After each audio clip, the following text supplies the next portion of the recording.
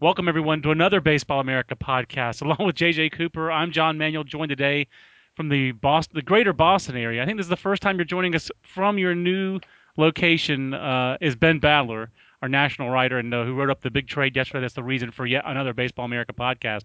Ben, is this your first remote podcast? I think it is.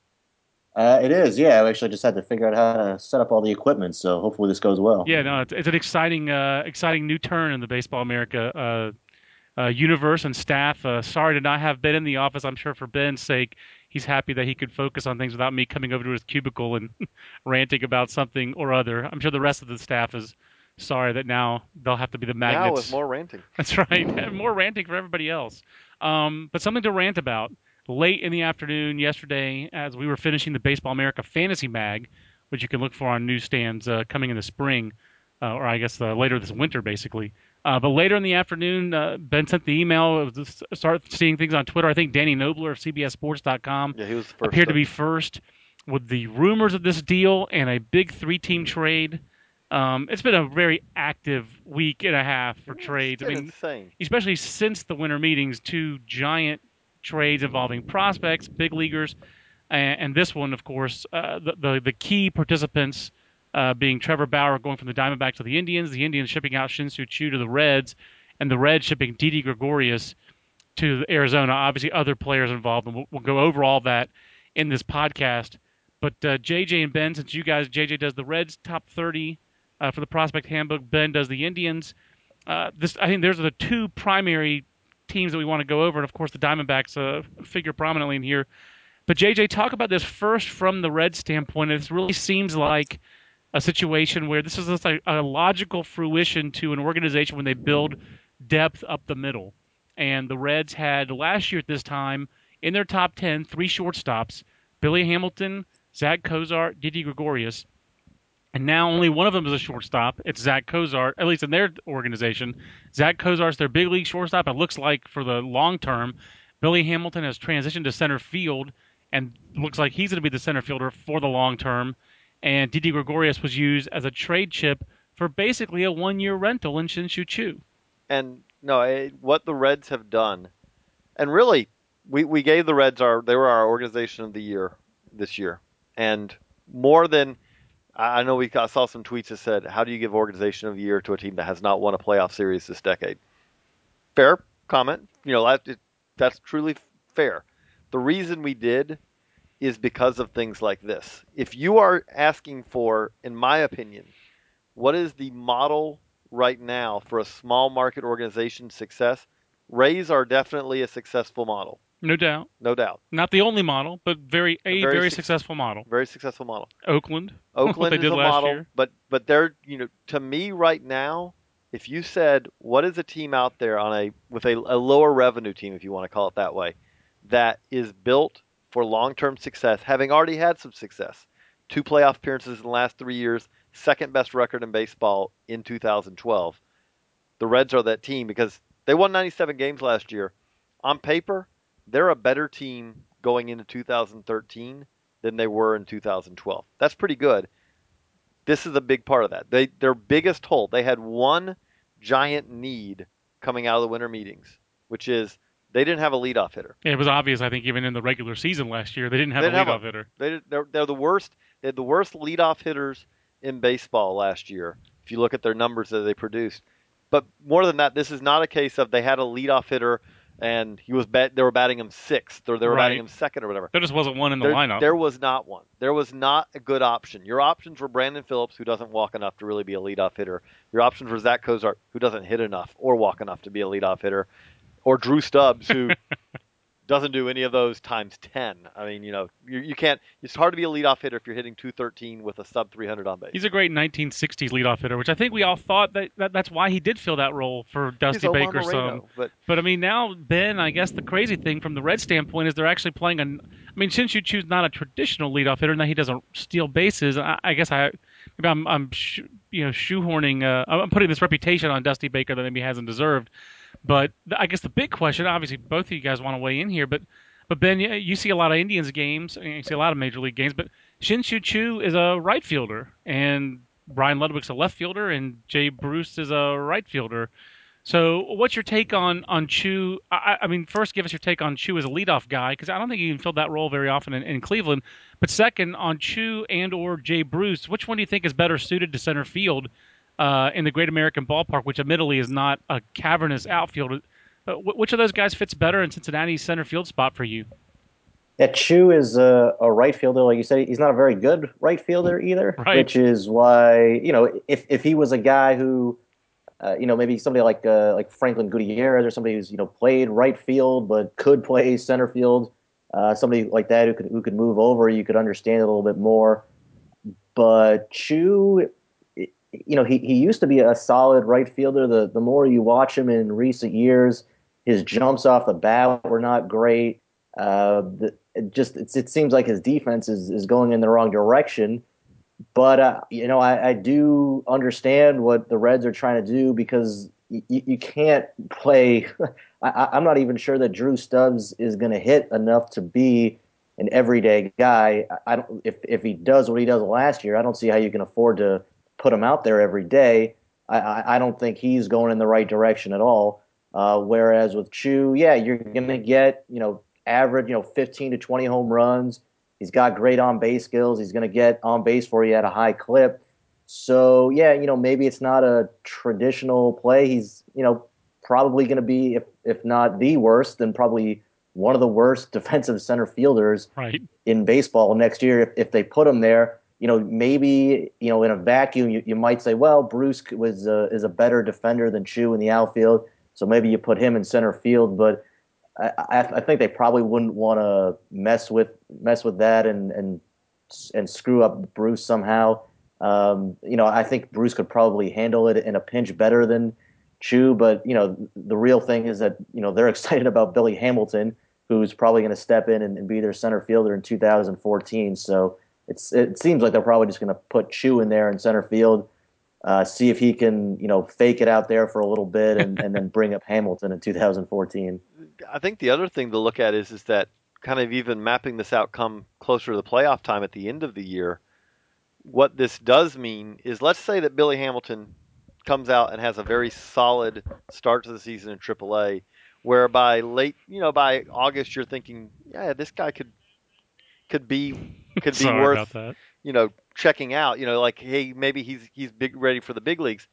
If that's the case, well, then you're talking about some extreme versatility because you could essentially, Chris Heisey is going to play a lot. Right now we know that. Chris Heisey is a solid backup center fielder, can play all three positions. It looks like he's going to be a Seventh inning Choose caddy. seventh inning comes around. I'm imagining that Ryan Ludwig or Shin-Soo Choo is headed to the bench if they have a lead. I forget who the player was in the 1920s who backed up, and early 30s who backed up Babe Ruth, but his nickname was Babe Ruth's legs. Yeah, because he was the defensive replacement.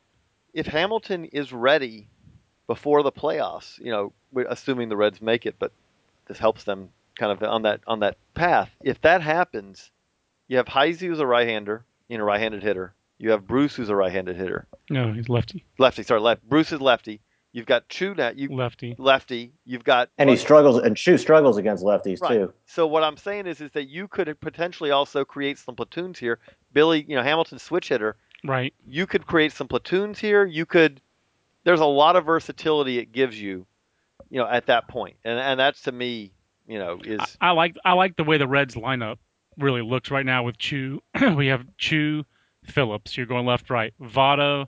The one question is, who's their four-hole hitter? Are you getting 2012 Ryan Ludwig, or are you getting some of the other years of Ryan Ludwig? Or is this year that you say, you know what, Jay Bruce, who was at the top, near the top of the league in home runs, you know what, it's time that you're our cleanup hitter. That's possible. I think you probably go Ludwig, then you go Bruce, then you go whichever third baseman you're going to play, the rotting corpse. Rowland hasn't even said he's coming back next year. Right. So I would assume it's Todd Frazier. But that top six is balanced. There's some speed, left, right.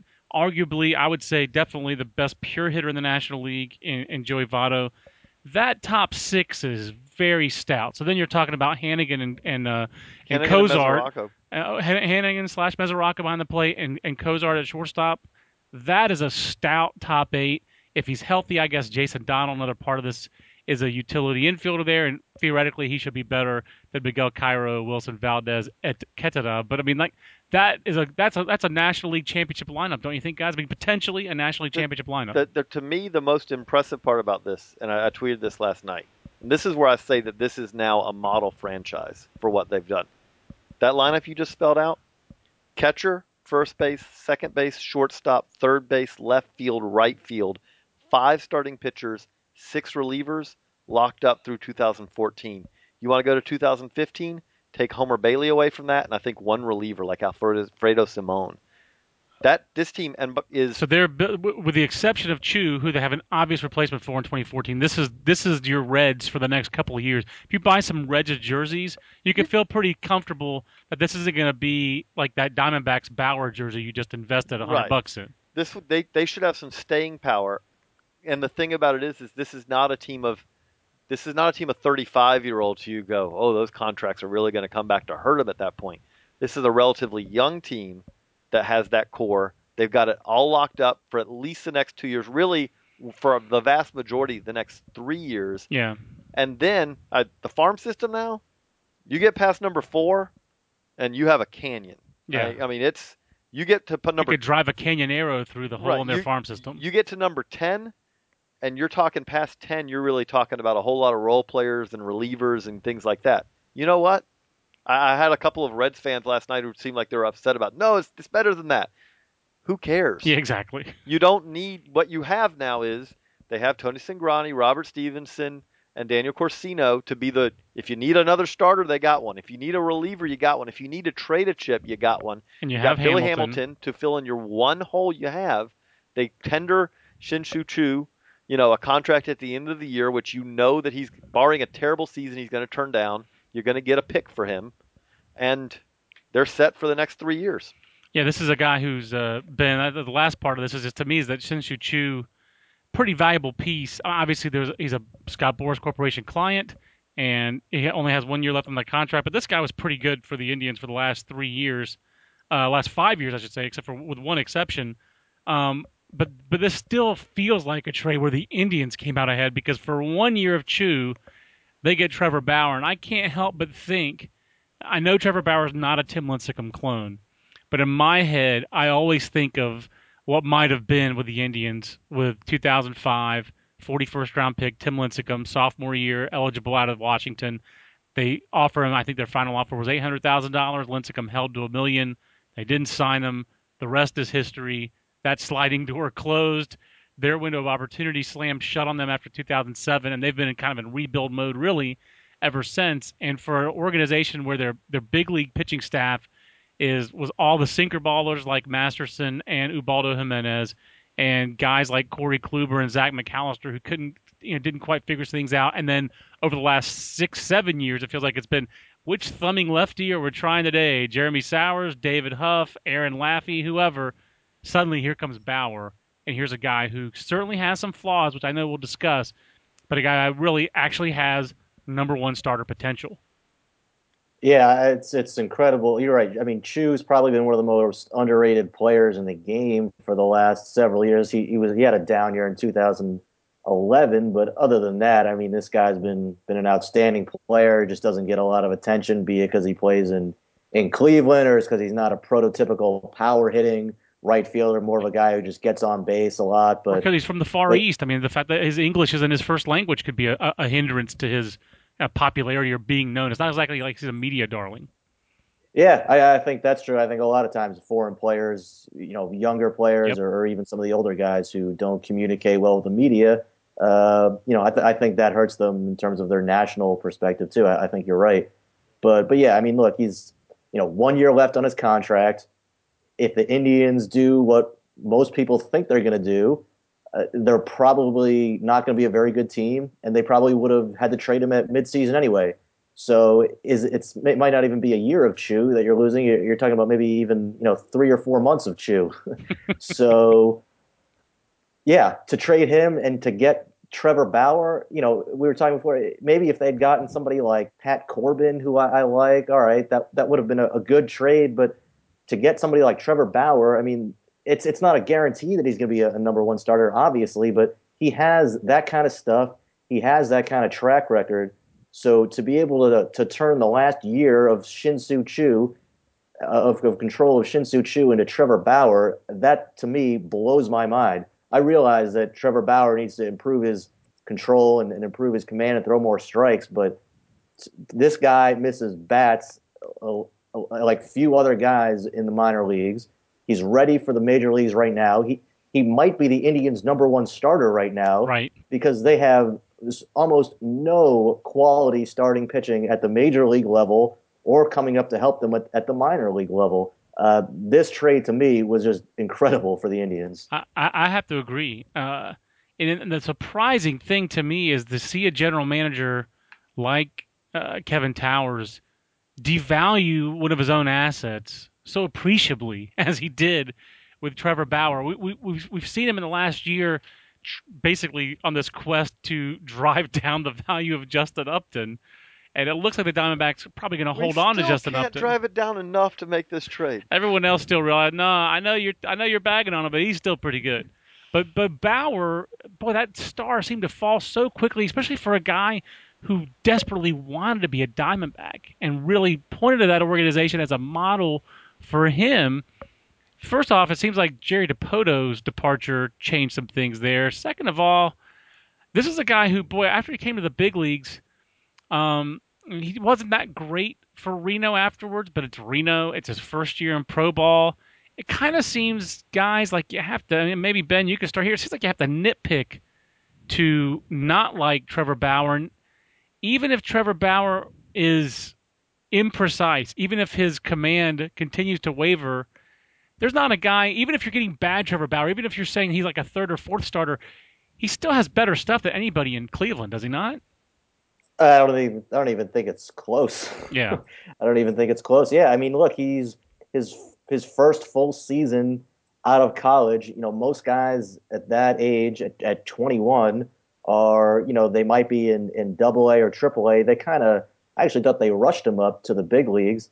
I don't think his command was ready to go to Arizona quite when they put him up there, but obviously the stuff is all there. It's a plus fastball. It's probably a plus curveball, Yep. depending on which scout you talk to, and the rest of the arsenal is average or above average. Yeah, I think it seemed like he seemed to butt heads with the organization at times, and I think that they made a mistake by giving him away and giving up on him too early. Gregorius is a solid player, but I think almost everybody in the game would take Bauer ahead of Gregorius. That's the part of this that was baffling to me is that I know that I've seen a lot of teams out there. I've seen fans of a lot of teams on Twitter kind of asking, why couldn't our team trade for Trevor Bauer? Yeah, exactly. And there is, I mean, the reality of it is that you have to have the pieces to make it fit. And the Diamondbacks quite clearly had decided we're getting a shortstop back. And once that happens, Yeah. there aren't many trades that can happen because there aren't a lot of shortstop prospects or even young shortstops in the big leagues who you would trade who can make this happen. And didn't the Diamondbacks just trade for Cliff Pennington, Yes. who I know is not a great player, but I think Cliff Pennington's a pretty good defender at shortstop. And if you're looking for the John McDonald kind, he's your next John McDonald. Which of course we hope that Texas A&M doesn't get rid of their baseball program like John McDonald's alma mater Providence did long ago. Yeah, but I mean that's the way. That's the where comment that you're not getting anywhere else. No, but I mean, but it had to be made. But I mean, like, if you like your defense for shortstops, Cliff Pennington's that guy. Now, I think Didi Gregorius is better than Cliff Pennington. I like Didi Gregorius, but this just seemed like you said, Ben. I think Ben's comment, JJ, is the big thing is that I would assume that out of 30 organizations, there are probably 27 or 28 that would prefer Bauer to Gregorius. The best way to put it is this: when we do our rankings, that's not a hard and fast rule or anything, but one of the things that we look at is this: okay, if you offered this guy, as we've said, if you offer guy who's 10th on this list Yep. for the guy who's 20th on this list, and the team that has the 10th guy will offer for the 20th guy, then our list is wrong. We want it to be somewhat. Yes, you can say that, hey, we need it this, so guy in this group will trade for a guy in this group. But when it comes to this, there is when we've run our list by people in the game and all, I haven't ever come across someone who says you know what? You've got Trevor Bauer too high. I think Didi Gregorius is better than Trevor Bauer. That's never happened. That's Ever. never happened. That's a And great way to and put it. now the Diamondbacks are the team that clearly thinks that. They think they've came out. It's kind of crazy. KT came out yesterday. Kevin Towers came out, I believe, through a Derek Jeter comp on Didi Gregorius, which Yeah, what he said was it reminded him of Derek Jeter, young Derek Jeter defensively, defensively. Okay. which of course has never been Derek Jeter's strong suit But ever. but that being said, yes, there could this trade work out in the long run for the Diamondbacks? It's possible. Let's if we find out that Trevor Bauer is so hard-headed that he'll never make adjustments to succeed the big league level. Is it possible that that'll happen? I guess it's possible. Yeah, Is it possible that Didi Gregorius? There are some scouts think that he's a second division guy. He's a bottom of the order hitter who's never going to hit enough to really. He'll be good defensively, never hit enough to really be an impact guy. He's just going to be a solid, useful, everyday shortstop if you can live with right. bad, not so good offense. Other guys think there's some athleticism there. There's some He's thump getting there. stronger. People think there's some There's power some power. there. Not huge power. Not like he's going to hit 15 home runs. But this guy, honestly, his profile to me, JJ, sounds like a left-handed hitting Zach Cozart. No, I think Zach Cozart will get better from last year, but I feel like if he has a rookie year in 2013, if you're projecting him out, what kind of years is he going to have? Look at what Zach Cozart did for the Reds, and I think that Didi Gregorius will do something like that. It might be a little bit harder for him because he's left-handed. Late in games, he's going to see left-handed pitchers like most lefties do. The one thing about that is I'd say I think that Gregorius has a chance to hit for higher average than Cozart. I don't think he's ever going to hit for the power. Cozart, I agree. A little bit higher average, lower power version. Right. That's fair. I think Cozart has some more power than the average shortstop. But let's say that happens. Power falls in his face. In hindsight, you can say then the Diamondbacks did a good trade. The reality of it is, though, you could still argue even then that maybe not, because as we stand here right now, I think the consensus in baseball is that Trevor Bauer had more value than that. Yeah, they sold him low in terms of his value. And the other vexing thing, Ben, we talked about this off air, but the other players that they got in this trade, Lars Anderson, I'm blanking on the other player, Tony Sipp. Tony Sipp's a useful left-hander. Also, as you researched, one of the better players the Indians have drafted in the last 10 years. One of the more successful big league careers. And what was he, a 41st, 42nd round pick? But yeah, 45th, I think. 45th, there you go. But man, the inclusion of Lars Anderson in this trade, if you're Lars Anderson, first of all, you went from having a chance to compete with Rule 5 pick Chris McGinnis for the first base job in Cleveland. I'm not sure how much of a audience he would have gotten there, but I don't think it's a small thing that was in Lars Anderson's favor. Terry Francona was manager in Boston when Lars Anderson was on his way up the Boston chain. Terry Francona saw Lars Anderson when he was a big deal, when Lars Anderson was going good.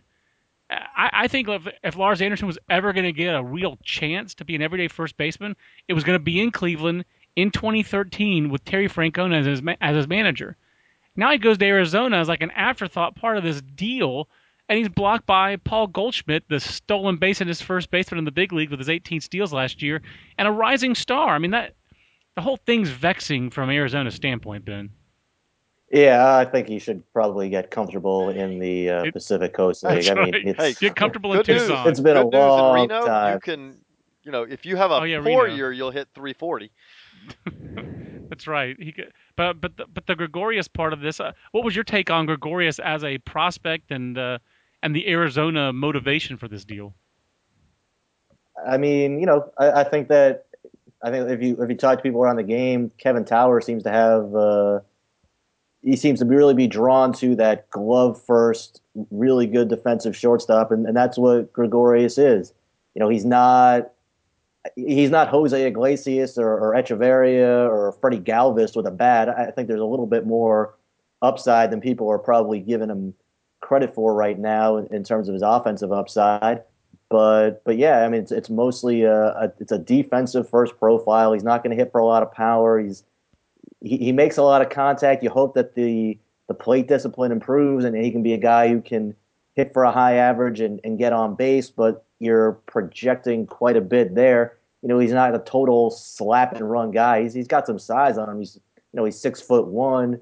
He hit 6 home runs last year in AAA, and I think it was like 48 games. But he's not a total zero offensively like some of these other guys, like Iglesias, frankly. But Right. but it's a defensive first profile. He's probably not going to hit at the top of the order.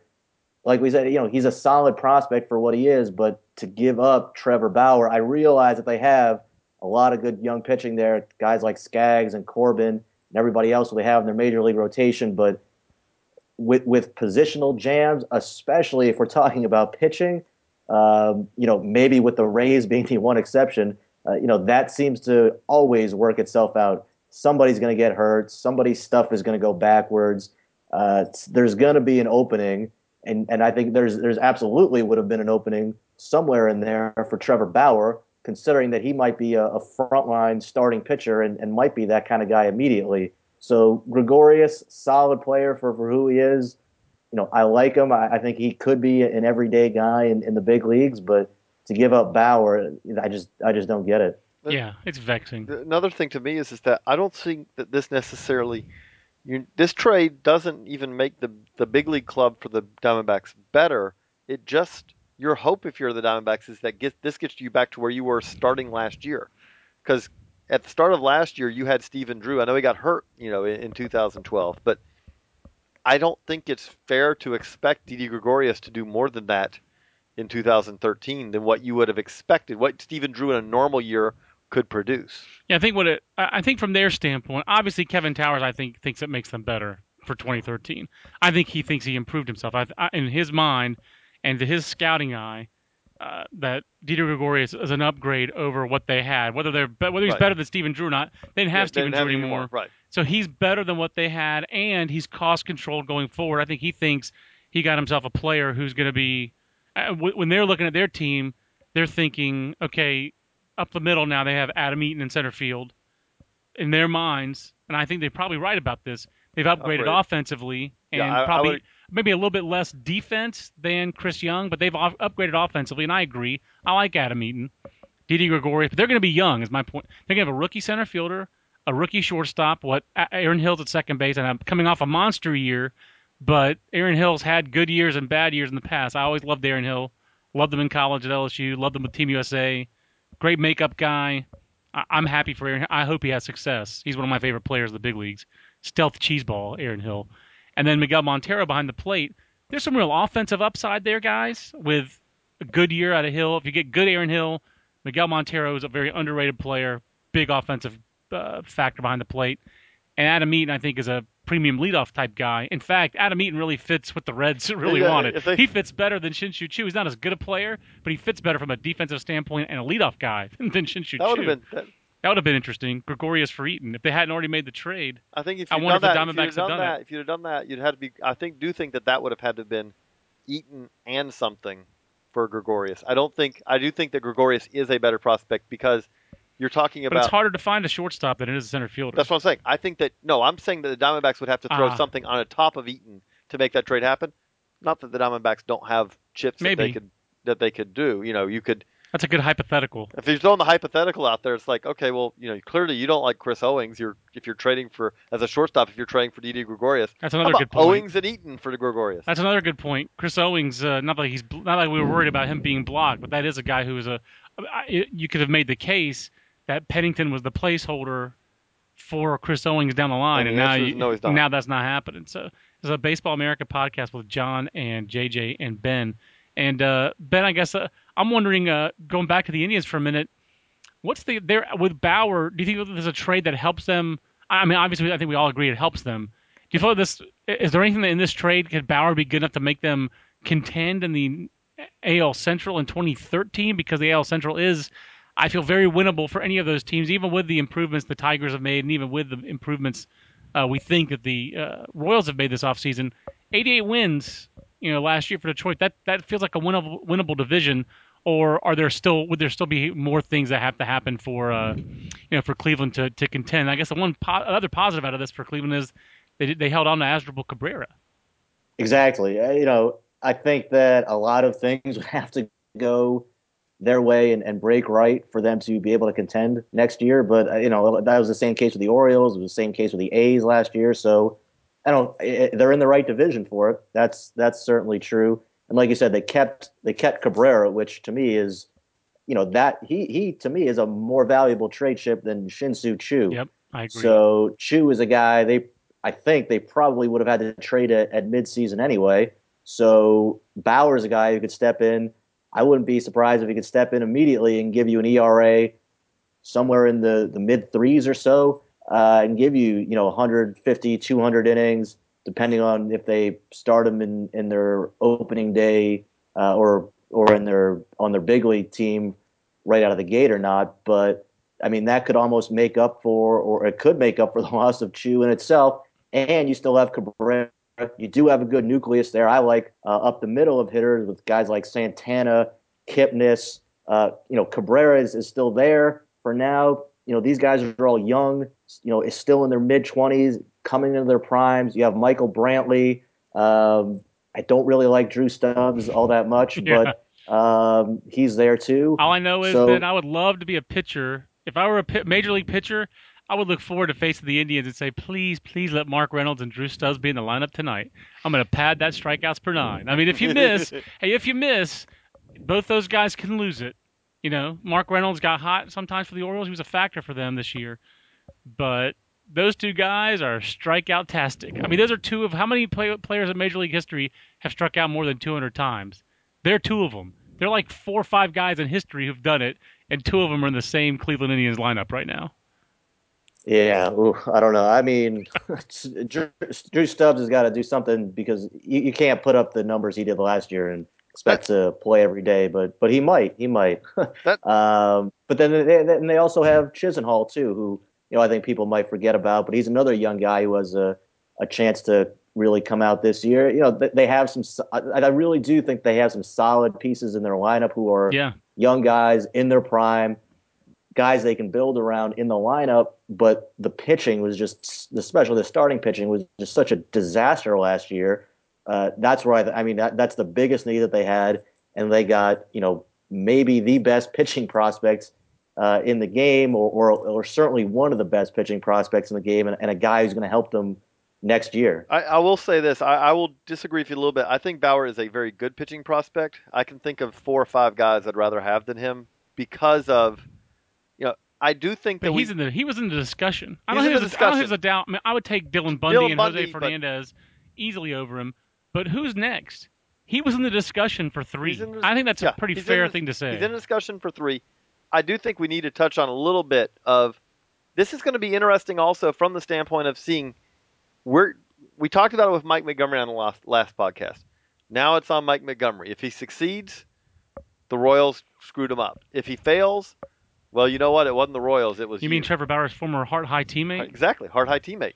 Well, now with Trevor Bauer, if Trevor Bauer goes out and pitches, I will also say he's nowhere near Mike Montgomery's failure rate. No. So, but I see what you're saying. Right? But I just want to I'm not saying out. he's not. I'm not saying he is, because no, he hasn't had a stretch of 2 starts as bad as Mike Montgomery's had for the last 2 years.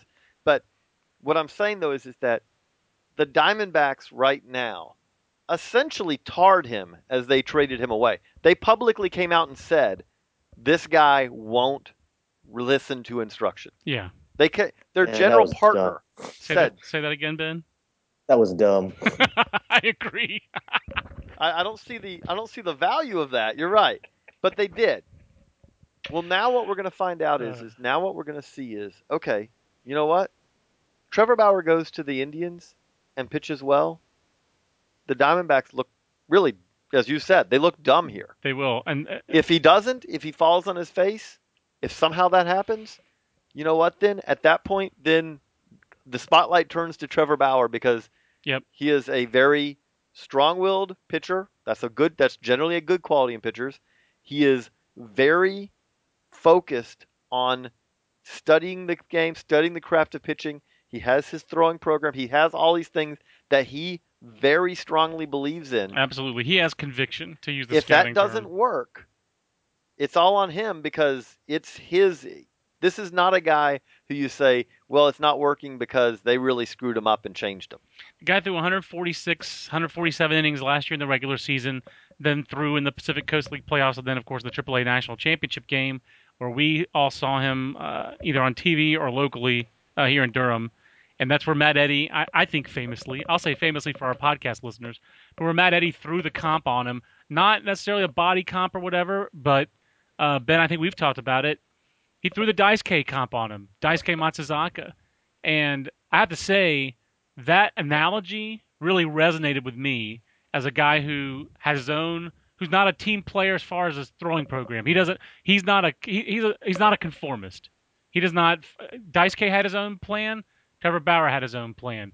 Daisuke was stubborn, didn't want to change. Trevor Bauer. Daisuke had a big time fastball, but pitched backwards, did not challenge hitters, excessive nibbling, poor tempo. All those critiques could be thrown on Trevor Bauer as well. When Matt Eddy made that comparison, it really threw me because I thought it fit. I thought it fit very well. And I won't say I fully jumped off the Trevor Bauer bandwagon, but I'm no longer driving it. That's for sure. And when he was a freshman and sophomore, especially when he was a sophomore at UCLA, I was driving that thing. I was right up front, like Kramer driving that. I guess Kramer was in the back when he was driving the fire engine, so it doesn't really work. But I was up front. I was at the front of that Trevor Bauer bandwagon. Do you like that Daisuke comparison? And if you don't, why not? Well, there's a couple things. One, when Daisuke came over, first of all, when he came over, the first season he came over, he struck out over 200 guys. The next season, he had I think it was an ERA under 3. Great point. So when he came over, he was a very effective pitcher. Now he's unbearable to watch, but when he first came over, he was a very good pitcher. Wild, sure, but he was an effective pitcher. The other thing is that when he came to the Red Sox, he was also 26 years old, and had done it for like 7 years in the Japanese majors. Was a rock star in Japan, and there were good reasons for him to believe that what he did worked. I agree with you. Yeah, Trevor Bauer is 21 years old. I think there's a lot of differences there. I think a lot of his, what gets perceived maybe as stubbornness is just maybe that. I think it gets presented in a very one-sided way. Why don't we ever say, oh, maybe the team is the one that's being stubborn? I'm not saying that's the case here necessarily, but in all these cases, whenever a guy gets traded or there's some perceived issue with attitude or something like that, it's always put on the player's inability to adjust or adapt or whatever they want to say, publicly or privately. The player might be right. It's never put on the team, and I think a lot of that is because the people in the media are getting their information not from the player, but they're getting it from the team and the team officials. So I think the information gets presented in a very one-sided way. I mean, remember when the Mets traded Scott Kazmir? I think they knocked his makeup after they traded him. There's plenty of Matt Latos is a guy who has had his makeup very heavily criticized, but so what? I mean, the guy has frontline stuff. He's had outstanding success in AA, AAA. He's 21 years old. He does have to improve his command a little bit, but I mean, geez, so did Tim Lincecum when he first came up. I don't see it being an issue, and I don't really see. I understand where they're coming from with the Daisuke stuff, but to me, it doesn't really fit. I think Bauer is going to have a much better career than Daisuke ever had. That was a great answer. You got me back on the bandwagon, but that was a great answer because you're right. Daisuke was good his first 2 years. The guy won 33 games, helped win a World Series. ERA was above the league average both those years. He dealt with the crucible of Boston, which Bauer will not be dealing with in Cleveland. I don't think anyone's ever used the word crucible in Cleveland as far as a sports franchise before. I think you hit the nail on the head. If you want to look at the half-empty part of Trevor Bauer, even the half-empty part is better than what they've got in Cleveland. So there's just no. Oh, this is a no-lose trade for the Indians. Just no lose for them. No and lose. And I think the biggest point that you brought up at the very first segment, Ben, was getting Trevor Bauer for a year of Shin-Soo Choo. Just imagine if/when they were out of it and they're looking to deal Choo in June and July, JJ. They wouldn't have sniffed a pitcher like Trevor Bauer. I mean, they would have sniffed it. The only reason they would have sniffed a pitcher like Trevor Bauer is if he would have basically imploded completely and but sitting at the trade deadline with an ERA somewhere around 20. I mean, that's the Yeah, only way you're going to get a guy like a that. guy with that kind of arm. And if they had never called up Trevor Bauer, because what really is the blemish on his track record, other than those, it seems like those 4 starts that he had in the big leagues, all 16 innings of them. Yeah, he didn't pitch well there, but if you take that out of his track record, and then in the playoffs too, I guess once he got back down to AAA, but if he spent the entire year in the minor leagues, I think people would view him in a much different light. But for whatever reason, I think those 4 starts when he got to Arizona seemed to be coloring the opinions of him, when this is just an outstanding pitching prospect who just had a bit of a rough go at the end of And it. it's worth noting, you're talking about a guy who made, I mean, as you said, we're talking about basically 5 big league starts, and one of those was really good. Right.